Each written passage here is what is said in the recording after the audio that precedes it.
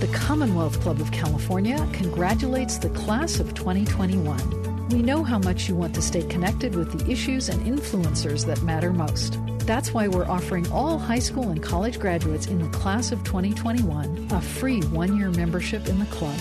From politics to social justice, climate to pop culture, membership in the Commonwealth Club opens up new worlds of learning and the chance to interact in person and online with today's headline makers and people like yourselves who care about what's going on in the world. Claim your free membership at commonwealthclub.org/grads. And join us. We look forward to welcoming you to the club.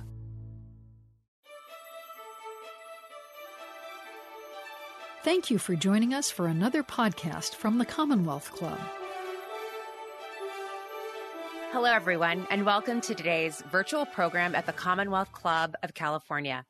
I'm Melissa Murray. I am the Frederick I. and Grace Stokes Professor of Law at NYU School of Law, and I'm also the co-host of Strict Scrutiny, a podcast about the Supreme Court and the legal culture that surrounds it. But I am also a longtime resident of the Bay Area, so it's my absolute delight to be here to moderate this program for the Commonwealth Club today. And I'm especially delighted to be joined by Professor Carol Anderson. She is the Charles Howard Candler Professor of African American Studies at Emory University and the author of the provocative new book, The Second: Race and Guns in a Fatally Unequal America. Her research focuses primarily on how centuries of racial injustice have informed the processes and outcomes of policymaking. In her new book, Professor Anderson performs an in-depth analysis of the Second Amendment, exposing the highly racialized motives behind its drafting, ratification, and subsequent deployment. She reveals how sentiments from early America, when enslaved persons were prohibited from owning, carrying, or using a firearm, persist to this day, as measures to expand and curtail gun ownership are used to neutralize, punish, and subdue the Black population in America. We'll be discussing a lot in the next hour, and I want to ask for your questions as well. So if you are watching along with us, please put your questions in the text chat on YouTube, and we'll be getting to them later in the program. But for now, please join me in welcoming Professor Carol Anderson to the program. Welcome, Carol. Thank you so much for having me, Melissa. Thank you. So I don't even know where to start. This book is so timely, so of the moment, but maybe it's helpful for the listeners to step back a little and just sort of situate ourselves with some context. The text of the Constitution's Second Amendment reads as follows: a well-regulated militia being necessary to the security of a free state, the right of the people to keep and bear arms shall not be infringed. Much of constitutional history is steeped in myth-making. In this case, the conventional wisdom posits that the Second Amendment was, like most of the Bill of Rights amendments, intended as a response to the encroachments of the British Crown against the colonists in the period preceding the American Revolution. And so on this account, the Second Amendment is really intended to help Americans to keep and bear arms so that they can rise up against a government that may become tyrannical against them. But as you show in this book, there might be more to this story than this David and Goliath narrative that we've been given over the years. So can you give us this additional context for the Second Amendment? For me, the additional context, it was looking at the debates on the constitutional ratification conventions and also looking at the role of slavery and the laws that came up in order to control the enslaved. And so you saw a series of laws about thou shalt not bear arms. The enslaved shall not have the right to bear weapons. They must be kept away from weapons. They must be unarmed, disarmed. And the architecture that came up, not only of the laws, but of the architecture of the slave patrols that had the ability and the function to go into slave cabins and look for contraband, such as books, as well as weapons. And then the rise of the militia. And the role of the militia was designed to control the slave population. If there was an uprising, they were there to put that uprising down. And so then seeing the ways that those laws and that architecture rolled through the colonies and then through the War for Independence and then through the Constitutional Convention and the ratification conventions, it was like, wow, slavery was all, it infused, it permeated those discussions. I saw the way that the South bartered hard. Played a game of hardball, saying you will not have a United States of America unless we are able to protect slavery. And this is why we get the 3/5 clause. This is why we get the 20-year extension on the Atlantic slave trade. This is why we get the fugitive slave clause in the Constitution. This is also why we get the Second Amendment, because during that ratification convention, ratification had stalled.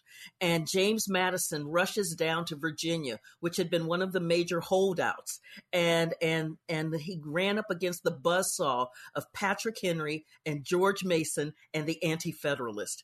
And they were arguing that by putting the control of the militia under the federal government in the Constitution, you couldn't trust the federal government to protect the slaveholders from an uprising. They were like, the North detests slavery, and we cannot trust them. We will be left defenseless.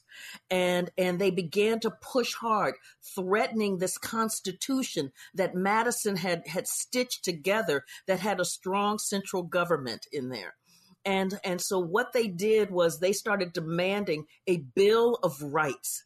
And in Virginia's subsequent ratification of the Constitution, they had amended in there, including the right to a well-regulated militia as part and parcel of their approval of the Constitution. They made it clear to Madison that they would push for another constitutional convention unless they got the protection of the militia. And this is why you get this outlier. Think about it. You get the right to free speech, a freedom of the press, the right not to have a state-sponsored religion, the right to not be illegally searched and seized, the right to a speedy and fair trial, the right not to have to deal with cruel and unusual punishment. And then you get the right to a well-regulated militia for the security of the state. That thing is the bribe to the South to buy on to the United States of America. We will protect slavery by protecting the militia.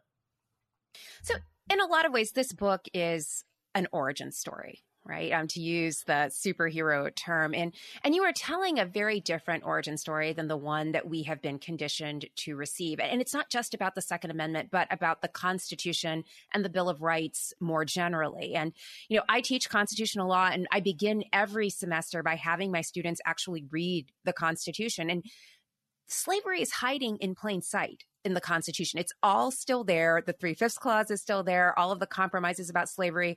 There is an explicit clause about the rendition of property back to the states, which is about slavery, even though it's not explicitly stated as being about slavery. But it's all there. Why have we never made these connections between slavery and the Constitution and the Bill of Rights? Why instead has the narrative about the Bill of Rights really been about these anti-federalists who are so deeply consumed with this question of individual rights and the possibility of a tyrannical central government? Why haven't we heard before that it's actually the tyranny of slavery that they want to preserve? And I think that's because our origin story is just wrapped up in the mythology of these noble founders who were just steeped in fighting off the tyrannical regime of the British. And so when you have this very flattened, two-dimensional origin story, you don't deal with the complexity of the reality of what these folks were really dealing with and the choices that they were making. So for instance, when we get this narrative story about this incredible militia that fought off the British, that was there to fight against domestic tyranny, what we don't hear is how George Washington was absolutely beside himself, that the militia was absolutely unreliable during the War for Independence. Sometimes they'd show up. Sometimes they wouldn't. Sometimes they fight. Sometimes they take off running. I mean, how do you fight a war when you don't know if your folks are going to be there? And so that was part of the reason why it was put in the Constitution for federal control, is that Madison wanted to have that militia more organized, more well regulated, to be more effective. And we also get the story of this fighting off the domestic tyranny. I mean, we've got this amber waves of grain kind of origin story. Well, that domestic tyranny, we had Shays' Rebellion right before the Constitutional Convention, where you had a group of white men who were just furious at the government for taxation policy. So they began attacking the Massachusetts government.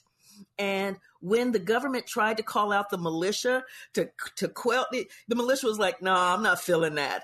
And you actually had then members of the militia joining in Shays' Rebellion. So British merchants had to hire a mercenary army to put down Shays' Rebellion. So they weren't feeling this whole thing about a domestic tyranny kind of piece either. What the militia was really good at was putting down slave revolts. Absolutely really good at that. And that, and you think about the silence in the Constitution of slavery, that is the same silence we have had in our histories. It is the thing that we are ashamed of. And so the origin story of the greatest nation ever cannot be rooted in slavery, because one of these things is not like the other. Right. So just to be clear for the listeners, there is this narrative about the militia being a sort of animating principle around the Second Amendment. But as you show in the book, they never had any expectation that a militia could stand up to a standing army, could ever defeat the tyranny of the state if the state were to become tyrannical against the people. Instead, their investment in the militia is about this local form of potential tyranny, and that's the slaves that they are worried will revolt against them. And Thomas Jefferson, I am a graduate of the University of Virginia. I have been steeped on Jefferson quotes like it's mother's milk. And there's a quote from Thomas Jefferson that I've actually never heard of that appears in your book, where he talks about the possibility that his slaves could justifiably turn against him.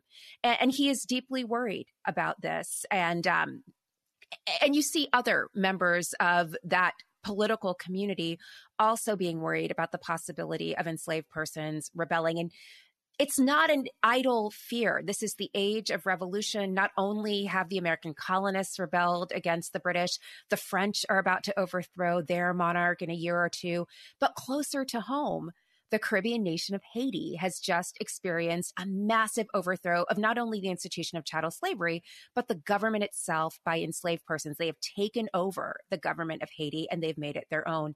And this looms large in the history of the Second Amendment. We've never heard of this either. So can you make the connections between these external events and what happened here in the United States? Oh, absolutely. And so here, this is the age of revolution. And so one of the things that happens is this fear that these revolutionary ideas will carry forward to Black people, that Black people will think that somehow this idea of self-determination and self-government, this idea about being able to rule yourself, that Black people will believe that applies to them.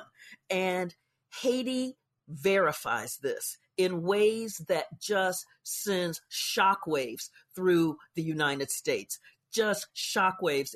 This is where you get Thomas Jefferson going, oh my God, if this thing gets unleashed, we have to fear it. We must fear it. And the fear that his own enslaved people will justifiably rise up against him.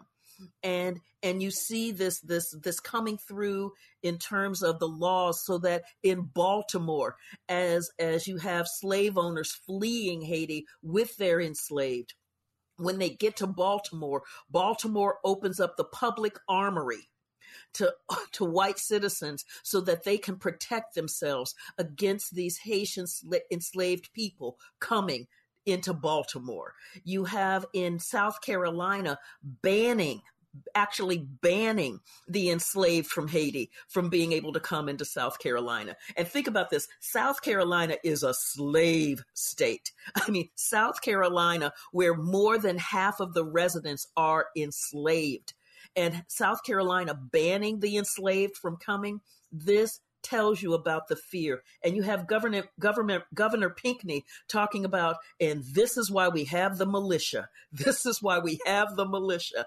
And you have Virginia. Virginia is absolutely fearful about Haiti. And when they're coming, they're like, they're bringing too many of them here. There's too many of them here. And our enslaved folk are learning that to be disrespectful. They're getting these airs about them. We've got to protect ourselves. And you have Gabriel's revolt.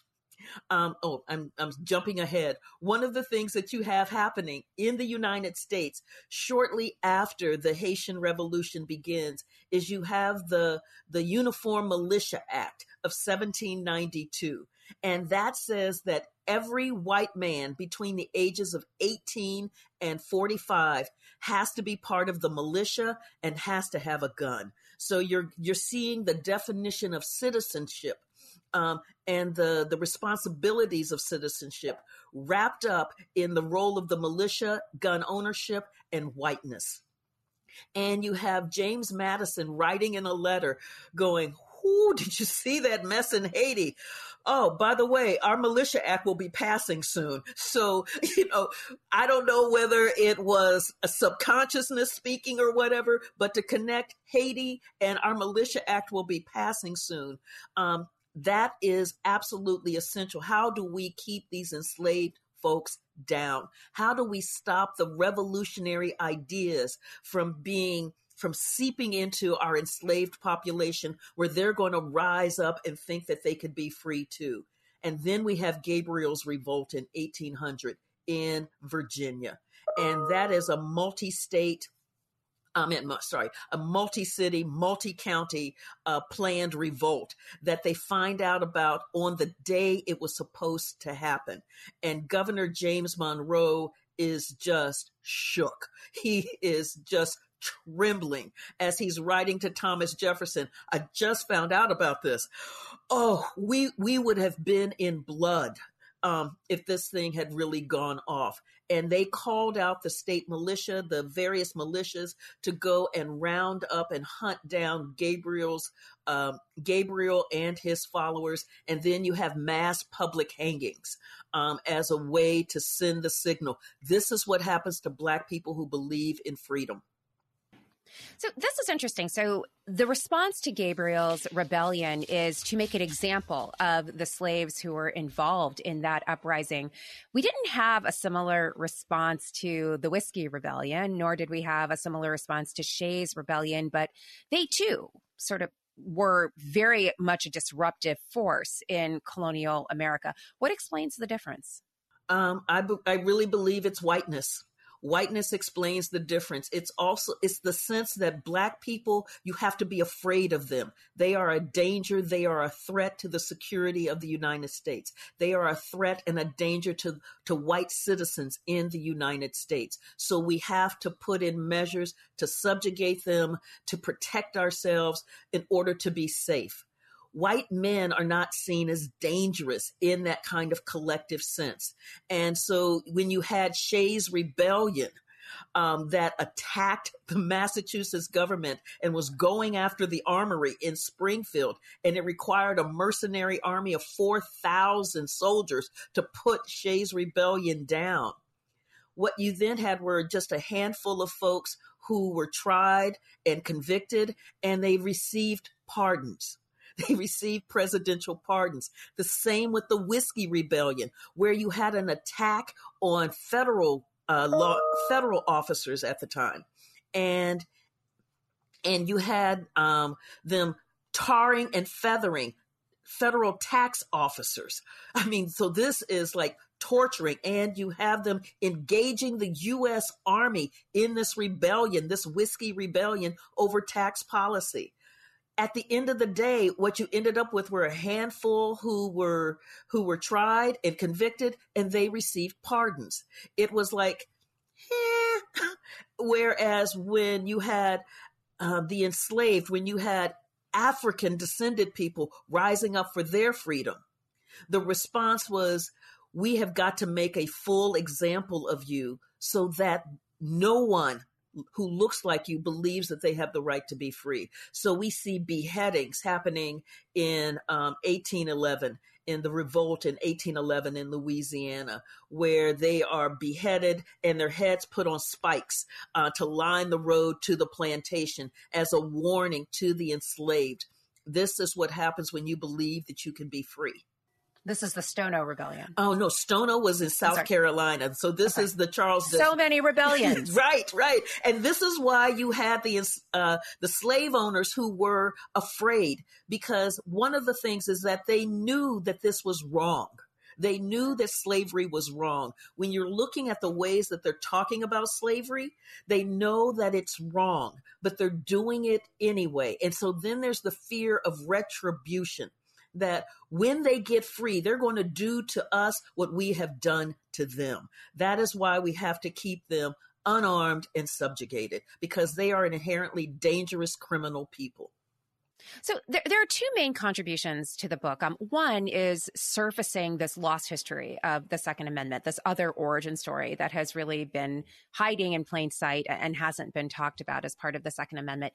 The second contribution, I think, though, is the way in which the relationship between African Americans and guns and violence has actually been shaped by the Second Amendment and constitutional history, that, in fact, the social construction of dangerousness is actually originating in this founding period, but we see the repercussions of it to this day. So you begin the book with a discussion of the police murders of Philando Castile and Alton Sterling. These are both men who are shot and killed when they are in lawful possession of firearms. Like they are exercising their Second Amendment rights, and yet they are killed because they are seen to be threatening. Can you say more about that? Right. So, and actually it was the killing of Philando Castile that was the genesis for me for this book, because here you have a Black man who was pulled over by the police. The officer asked to see his ID. Philando Castile, following NRA guidelines, alerts the officer that he has a license to carry weapon with him, but he is now reaching for his ID as the officer has asked. The officer begins shooting Philando Castile. So he wasn't threatening the officer. He wasn't brandishing the gun. He hadn't pulled it out, pointing it at anybody. He simply had a license to carry weapon, and he was gunned down. And you got silence from the NRA. Virtual silence. It was only when Black members of the NRA began pushing for the NRA to make a statement. And remember, this is the NRA that had gone just wild with anger about Ruby Ridge and about Waco, calling federal law enforcement jackbooted government thugs. But you get nothing like that when it comes to the killing of Black men, for simply having a weapon, for simply having a gun. Instead, what they said was, well, we believe everybody has the right to bear arms, but we have to wait for the investigation. And it was that sense where then journalists and pundits were saying, well, don't Black people have Second Amendment rights? And I went, Lord, that's a great question. Let me go find out. And that's what had me hunting back into the 17th century and taking us all the way through to see about the right to bear arms, the right to a well-regulated militia, and the right to self-defense. Right. So let me backtrack a little bit. I mean, it's a perfect complement to this, but the idea of Black men bearing arms is one that becomes threatening and is threatening at the period of revolution and remains threatening even to this day. But as you note in the book, the militias that the founders are imagining are almost wholly and exclusively white militias. But that's not the full range of militia participation. There are actually Black militias at this period of time. And in fact, they are incredibly impactful during this period. And as you note, at the Battle of New Orleans, Andrew Jackson would not have prevailed, and we would not have won the War of 1812 were it not for the intervention of this Black militia, which is incredibly ironic given what Andrew Jackson later goes on to do as a president of the United States. But can you say more about these Black militias and how their service translates or doesn't translate into a bid for citizenship and to be recognized as citizens later in the history of the country? And so you have in New Orleans this Black militia, and they had been there since the early 1700s. And under French rule and Spanish rule. And so when the U.S. moved in to New Orleans, or the Louisiana Purchase, one of the key pieces was you had whites in New Orleans demanding that the governor disarm and disband this Black militia. And originally, this is what he's thinking, oh yeah, because Black men with guns. But he figures out that this Black militia is the best trained, the best organized, and the most efficient fighting force that they have. The white militias, they've got lousy officers. They're too spread apart to handle all of the challenges that are happening in the territory. And so he tries to square the circle with whites who are demanding the disbanding of this Black militia with the security needs of the area.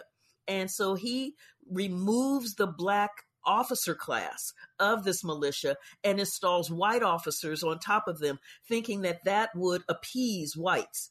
And they were like, no, we want them gone. But then there was that massive slave revolt in 1811. And Governor Claiborne was like, oh my God, we need help. And he calls on this Black militia to help put down this slave revolt, and then notes how effective and efficient they were in doing so. But they got no love for that effort. Instead, they were just kind of like, go away, just go away. Then comes the War of 1812. And as you note, Andrew Jackson is looking at that basic armada that is coming from the British to invade New Orleans and get a hold of the Mississippi. Because if you can control the Mississippi, you've got an incredible gateway to control America. And so that Battle of New Orleans is absolutely essential. Andrew Jackson looks around and he sees that Black militia is an incredible, organized, well-run fighting force. And he's like, I want them. I want them, and I will treat them equal to white men in the army. I will pay them equally. So it was all about, I will treat them as full citizens, as full human beings. And this was the promise. Those Black men fought something fierce. And he notes, he's like, I heard you were good, but I didn't realize how good. Wow. But after the victory, after the war, he sends them off to the swamps as a labor battalion to do the work that white men did not want to do. And you have the government in New Orleans then figuring out how to disband the Black militia. And so all of those promises that military service would lead to citizenship consistently keeps getting denied. And that's one of the lines that I'm following. So seeing what happens after the War of 1812, what happens after the Civil War, what happens after the First World War, is that you get Black men fighting for the United States of America and believing that is part and parcel of citizenship, that they will come back to be able to fully experience democracy. And instead, what they experience is just this anger, this how Black men with arms must not happen. We are afraid of Black men who have learned how to use weapons, Black men who have learned how to take up defensive positions. Black men who have soldiering skills are a threat, and they must be dealt with. So I think you may actually have a very receptive audience for this book among the Supreme Court of the United States, and in particular, one member of the court, Justice Clarence Thomas.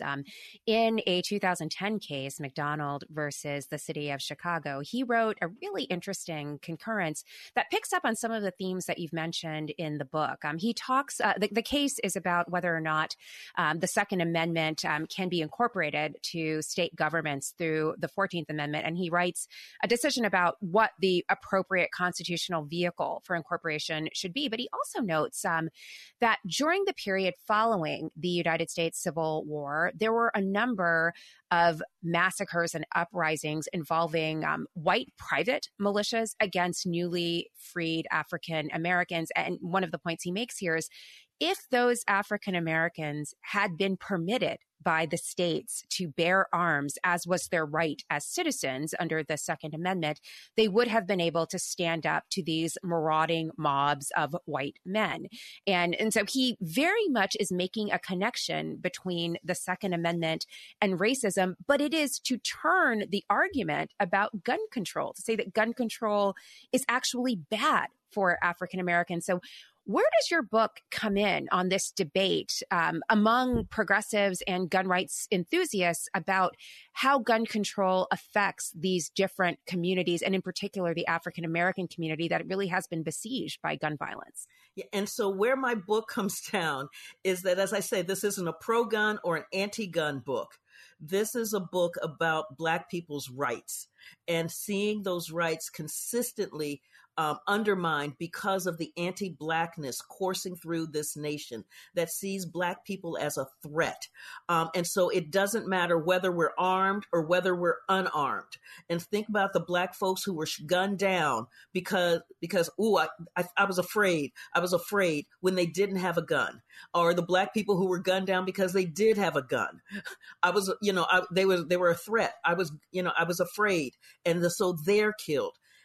My book doesn't deal with that. I think about the ways that you had a lawsuit by the NAACP that challenged gun manufacturers for flooding the Black community with cheap guns, that it was spiking the homicide rate within the Black community. You also had a lawsuit by CORE, the Congress of Racial Equality, that was against the U.S. government for the 1968 Gun Control Act, which banned Saturday night specials, those cheap guns, saying that you took away basically the right to self-defense from the Black community because this was the gun that they were able to overwhelmingly to afford. And so here, it to me, it speaks to the conundrum that we have about guns in the United States. And it requires us to rethink what real safety and real security looks like. And part of to me, the other part of this discussion, because I have run into this, is to say that, with these guns, you got Black folks in Chicago just killing themselves. You got all of this Black on Black crime. And what I say is that, yes, over 80% of Black people are killed by Black people, but over 80% of whites are killed by white people. But we don't have the narrative of pathology about whites killing whites at that rate. Because so much, again, is focused in on the anti-Blackness and the pathology, the inherent criminality of Black people, that is driving this discussion. And I also argued in a Guardian op-ed that we're dealing with these twin pandemics, the pandemic of mass shootings and the pandemic of anti-Blackness, and that the anti-Blackness is short-circuiting our ability to have real, actual gun safety laws, so that what you hear from like a Lauren Boebert is that if you take away our guns, we will be left defenseless against the gangs, against the drug dealers, and against the thugs. And as we know, those are synonyms, pejorative synonyms for African Americans. That yelling about defenselessness is the same language that we heard in 1788 from Patrick Henry and George Mason. We will be left defenseless. And that's what we have to really deal with, is this history. Well, so that's interesting. So when Justice Thomas makes this appeal for expanded gun rights by linking it to the ability of African Americans to stand up for themselves in the Reconstruction era, he's actually trying to inject African Americans into a narrative about defenselessness that has, as you point out in the book, been reserved for white people. And so there is a disjunction between the tale that he's telling and the way that dangerousness has been constructed in the United States. And this will always, I think your book makes the point, this will always mean that regardless of how gun rights are understood and recognized, Black people will not be included in this vision. Right. I mean, so when you think about, towards the end of the book, I'm dealing with stand your ground, the right to open carry in open carry states, and the Castle Doctrine. And what we're seeing in those is that you've got disproportionate fear of Black people in these laws that are supposed to be the hallowed ground of the Second Amendment. So when you look at Stand Your Ground, what Stand Your Ground does is it expands the concept of the Castle Doctrine. The Castle Doctrine says that if you're in your home and somebody comes in that's an intruder, you have the right to defend yourself. You have the right to ward them off. The Stand Your Ground expands that to you don't have to be in your house, anywhere where you have a right to be and where you perceive a threat, you have the right to stand your ground. Well, that perception of threat, because Black is the default threat in American society, that perception of threat puts Black folks in the crosshairs. And this is why you see that for whites who kill Blacks under Stand Your Ground, they are 10 times more likely to walk with justifiable homicide than Blacks who kill whites under Stand Your Ground. 10 times more likely. For whites who kill Blacks, they are 281% more likely to walk under justifiable homicide than whites who kill whites. When Blacks are the victims of this violence, it becomes acceptable in the judicial system because Black is the threat. I also look at it in terms of just juxtaposing Kyle Rittenhouse to Tamir Rice. So Kyle Rittenhouse is the 17-year-old white teenager who crosses state lines with an illegally obtained AR-15 to go to a protest in Kenosha, Wisconsin, so he can defend the property against this Antifa and BLM, whatever. And the police welcome him. As one of the militia. As part of a militia. They welcome him. They're like, oh, we really appreciate you guys being here. It's hot out here. You want some water? So they don't see this 17-year-old with an AR-15 as a threat, as dangerous. He goes and he shoots down 3 men, killing 2 of them, seriously wounding a third. He walks back to them with his hands up as if to surrender to the police, and the police go right by him. They don't see him as a threat.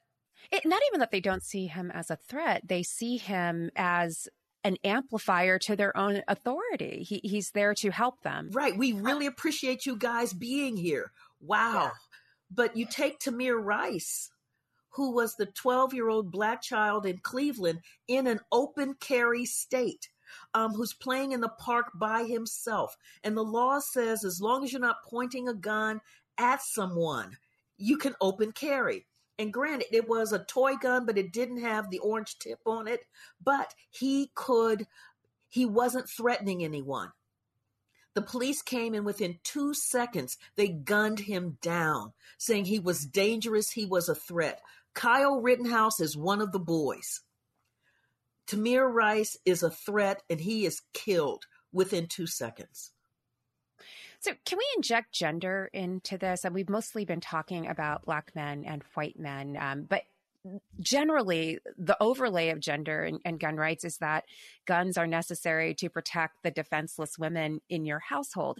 How does this play out when one of the women is lawfully carrying and tries to stand her ground and protect her home, and she happens to be African American?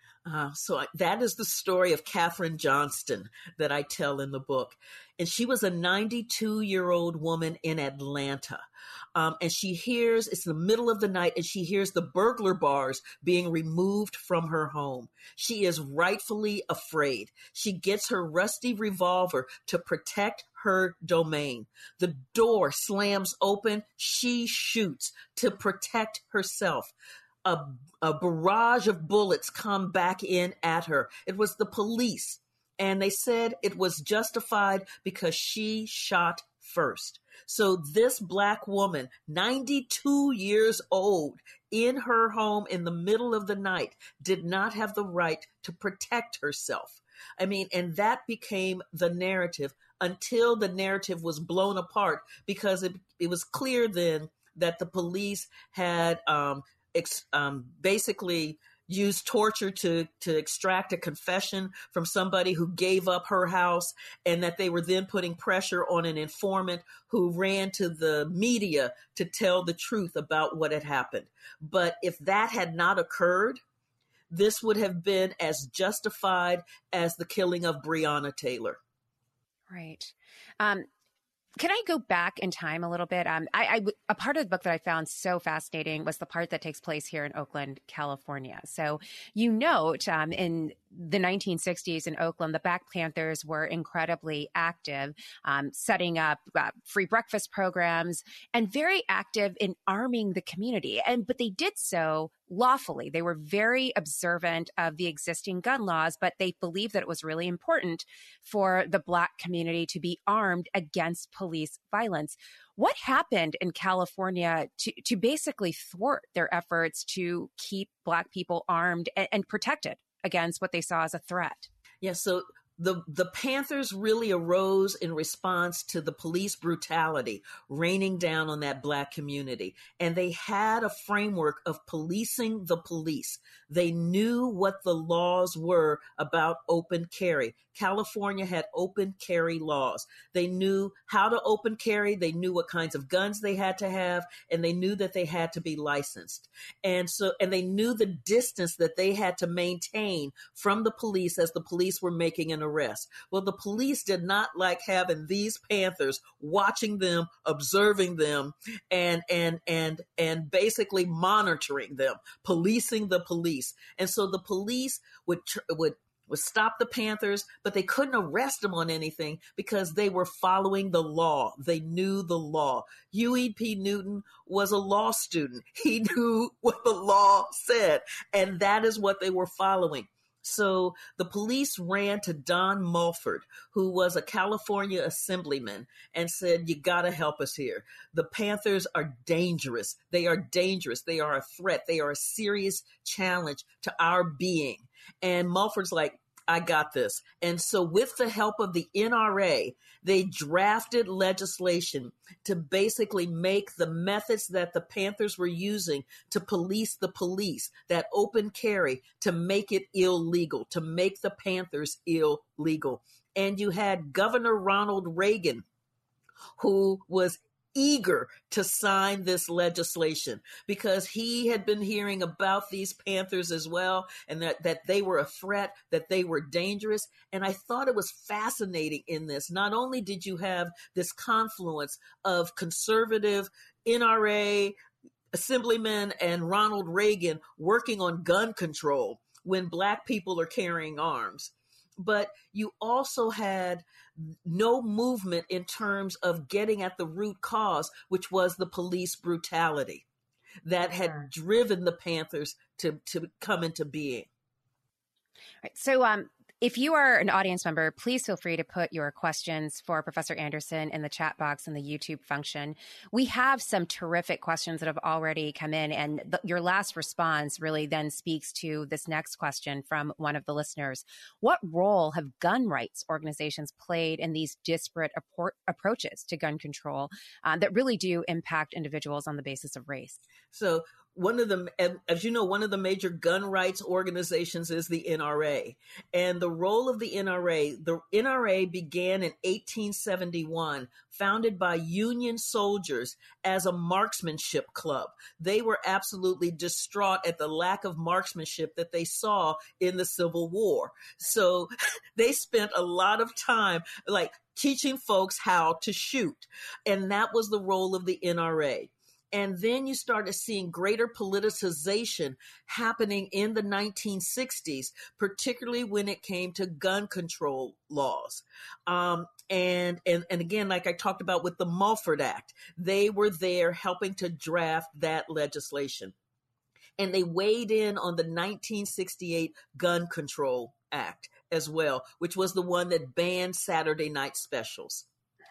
Then it was the coup in 1977 at the NRA convention in Cincinnati, where the kind of politicized, virulent right wing took over and said, enough of this being mamby-pamby about politicization. We've got to go full bore into politics. And so in that coup, this is where you then see the NRA really going after politicians who are about gun control, and in backing. Like I said, when you had Wayne LaPierre at Ruby Ridge and at Waco, where federal officers are killed, shot at for serving warrants. And you have the NRA backing the folks at Ruby Ridge, calling those government officers jackbooted government thugs who have the right to murder law-abiding citizens and break into their homes and take their guns. I mean, you're getting this politicized narrative that is about our freedom, the way that we stop tyranny is that we are armed. But you don't get that language, for instance, in the killing of Philando Castile, and there was nothing said about Alton Sterling. So are you worried, Professor Anderson, after such a watershed year for racial justice, and I think we can say that 2020, despite all of the disruption, was a watershed year for racial justice. Do you worry about backsliding? I mean, the Supreme Court will take up an important case next term, the New York State Rifle and Pistol Association versus Corlett. That will be another case that really, I think, seeks to expand the scope of gun rights in common use.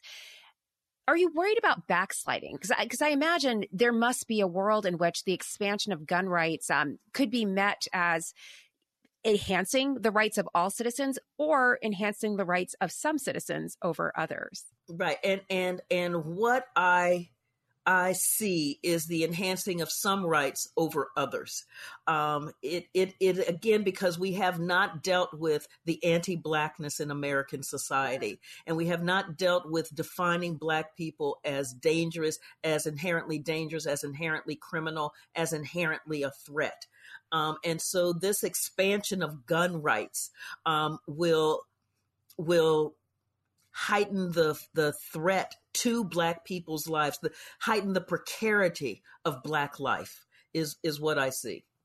So let me come back to that, because there's a way in which this book, the second, is very much like the 1619 Project. Like, we cannot hope to address the disparities in contemporary American society if we do not go back and understand our origins and the legacy of those origins on the present day. How do we start these conversations on these issues with individuals who don't believe that there are existing racial disparities in this country? I mean, we've already seen the incredible backlash to the 1619 Project, which has morphed into a backlash against critical race theory. And, headline, if your child is learning critical race theory, congratulations, because your kindergartner is actually in law school, because that is where critical race theory is taught. How do we have those conversations, though, where we can actually be honest about excavating our origins if there aren't people who are ready to hear it? And that has been one of the long battles in American society, has been our history. I mean, so it is the way that the Civil War morphed from a war about slavery to the lost cause, that this was about states' rights and this was about economics without understanding the economics of slavery. It was the role of the United Daughters of the Confederacy that transformed our textbooks so that the role of slavery just basically got elided over in terms of the Civil War. Our history matters. And this is the backlash that we're seeing, because we know that history matters. We know that the narrative stories that we tell are powerful in shaping the way that we understand the world, in the way that we analyze it. And this is why you're seeing this push. I mean, it is Texas that is trying to pass a law that says, no, we're not going to teach about the Klan. And no, you're not going to teach Martin Luther King. And no, you're not going to teach Susan B. Anthony either. So if what we're doing is we have this, it's like how we talked about that origin story that was fighting against tyranny. And these are absolutely pure, heroic, two-dimensional folks.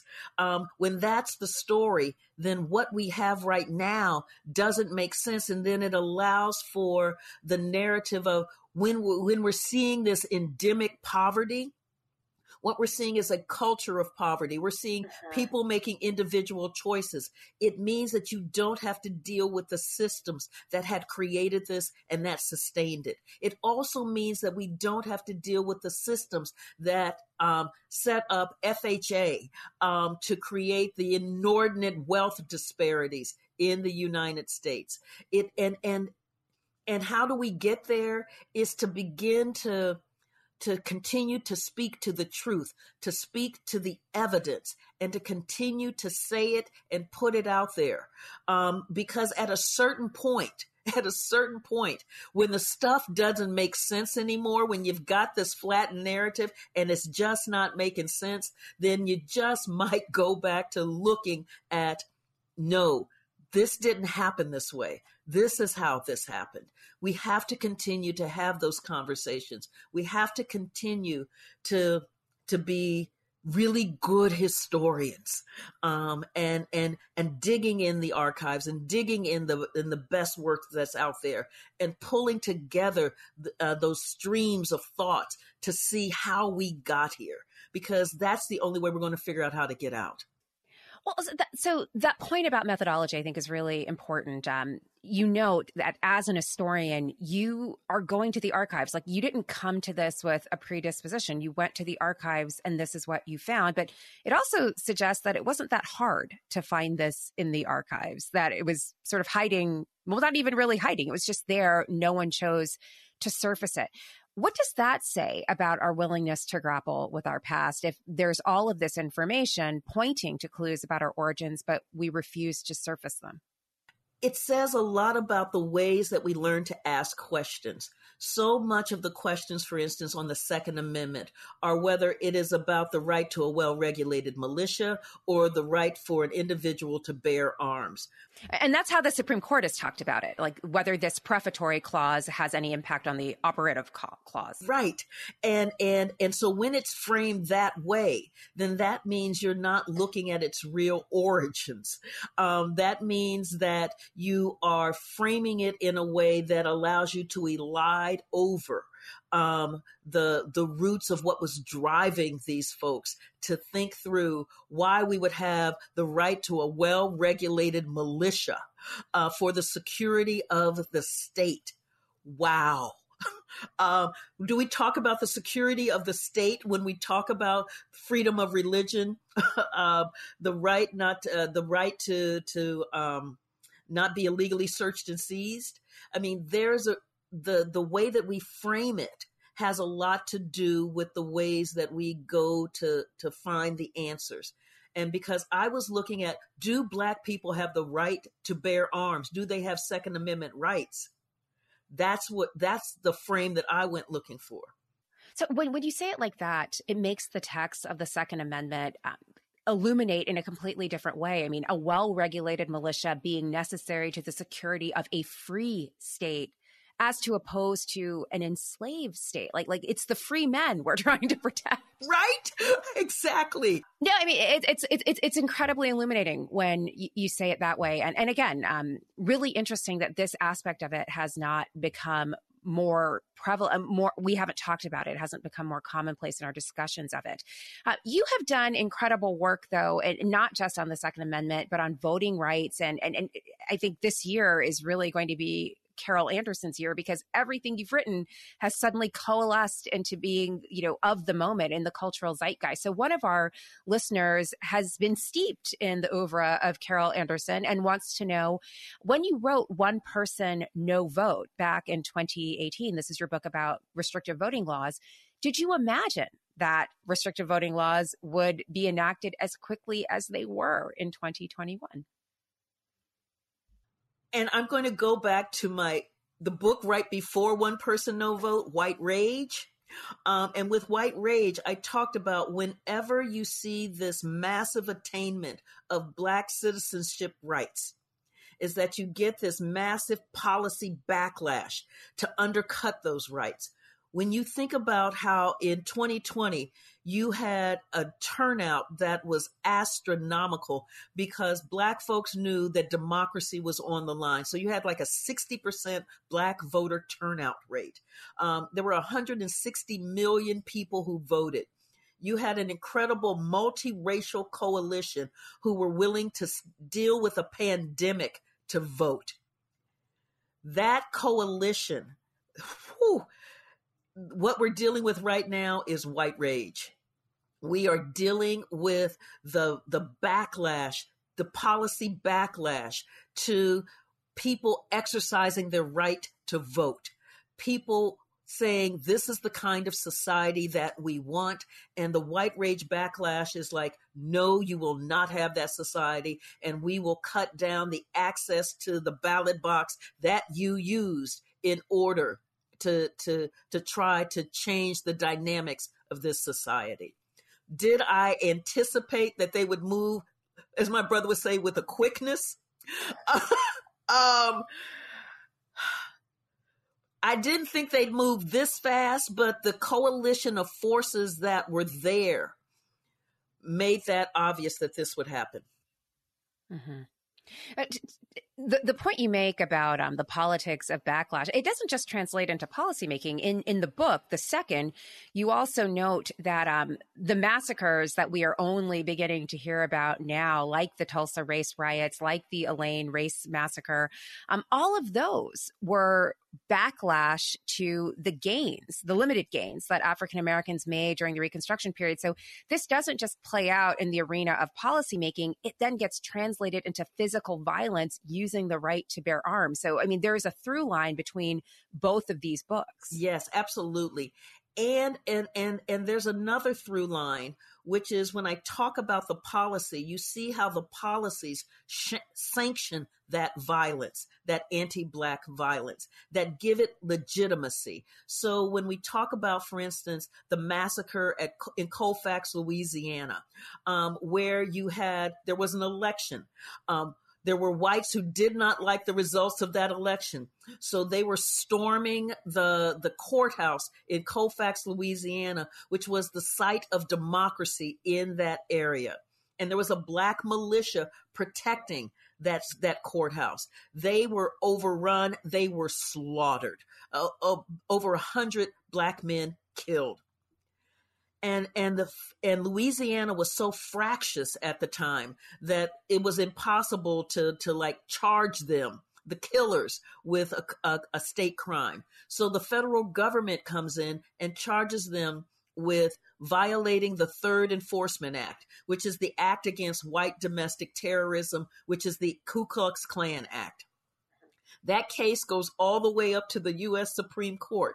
And the Supreme Court in the Cruikshank decision basically sanctions white domestic terrorism, saying, well, the Third Enforcement Act only applies against state action, not private action. This is like, whoo, so those killers, mass murderers, get to walk because the U.S. Supreme Court then covers that by saying this act that was designed for this white domestic terrorism only applies toward the state, not towards the KKK. So that's a great transition to my last question, which is about the Supreme Court. So as you say, in the Cruikshank decision, the court basically says that the 14th Amendment only applies as to state action, insulating private acts of racial violence from any kind of recourse.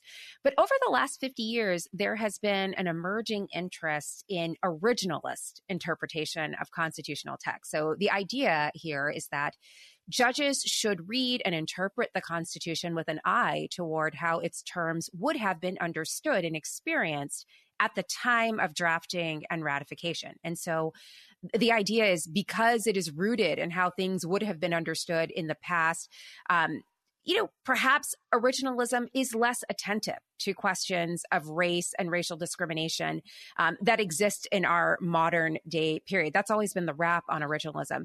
But you are actually offering in the second an originalist take on the Constitution and the Second Amendment, one that makes race and slavery central to the founding and to the Constitution itself. And so with that in mind, how should lawyers and judges deploy this new understanding of the Second Amendment, of the Constitution itself, in their efforts to interpret constitutional text? Yeah, and the originalist slant really seems to me to be a way to try to undermine the role of racism and race in the United States. And so by doing what I've done, which is to go back and look at the ways that James Madison was drafting the Constitution and drafting the Bill of Rights and the pressures that were on him, then you're having a very different discussion about the Second Amendment. And you're seeing that it is steeped in anti-Blackness, the Bill of Rights, having there in the middle of the Bill of Rights, the right to control and contain Black people's rights, the right to deny Black people their rights. Wow. I think that what we need to do is to remove the Second Amendment from its hallowed ground that it currently has, that has been NRA propped up by the NRA, and to treat it the way we treat the Three-Fifths Clause, recognizing that this is a function of slavery. It is a function of the denial of Black humanity and a denial of Black people's rights, and really reconceptualizing in this nation what real safety and security looks like, and also what real citizenship looks like. So I think our listeners should actually have the last word on this. And this one comes from a listener who is really interested in how you approach the classroom at Emory. So when you teach history to your wide-eyed students down there in Atlanta, what surprises them the most about the history that you discuss and discover together? So much of what I teach is what they haven't had, even as they've come through their AP courses. And so there's this like, what? But I also believe that the greatest learning is what they're able to bring to themselves, what they're able to divine for themselves. And so all of my classes are research courses where I send them into the archives, into the original documents, where they've got to pull it together. And that makes the learning real. It makes it their own. And so I had a student, for instance, who had asked the question, well, why haven't African Americans after the Civil Rights Movement made more progress? And I said, that's a great question. Go to the archives.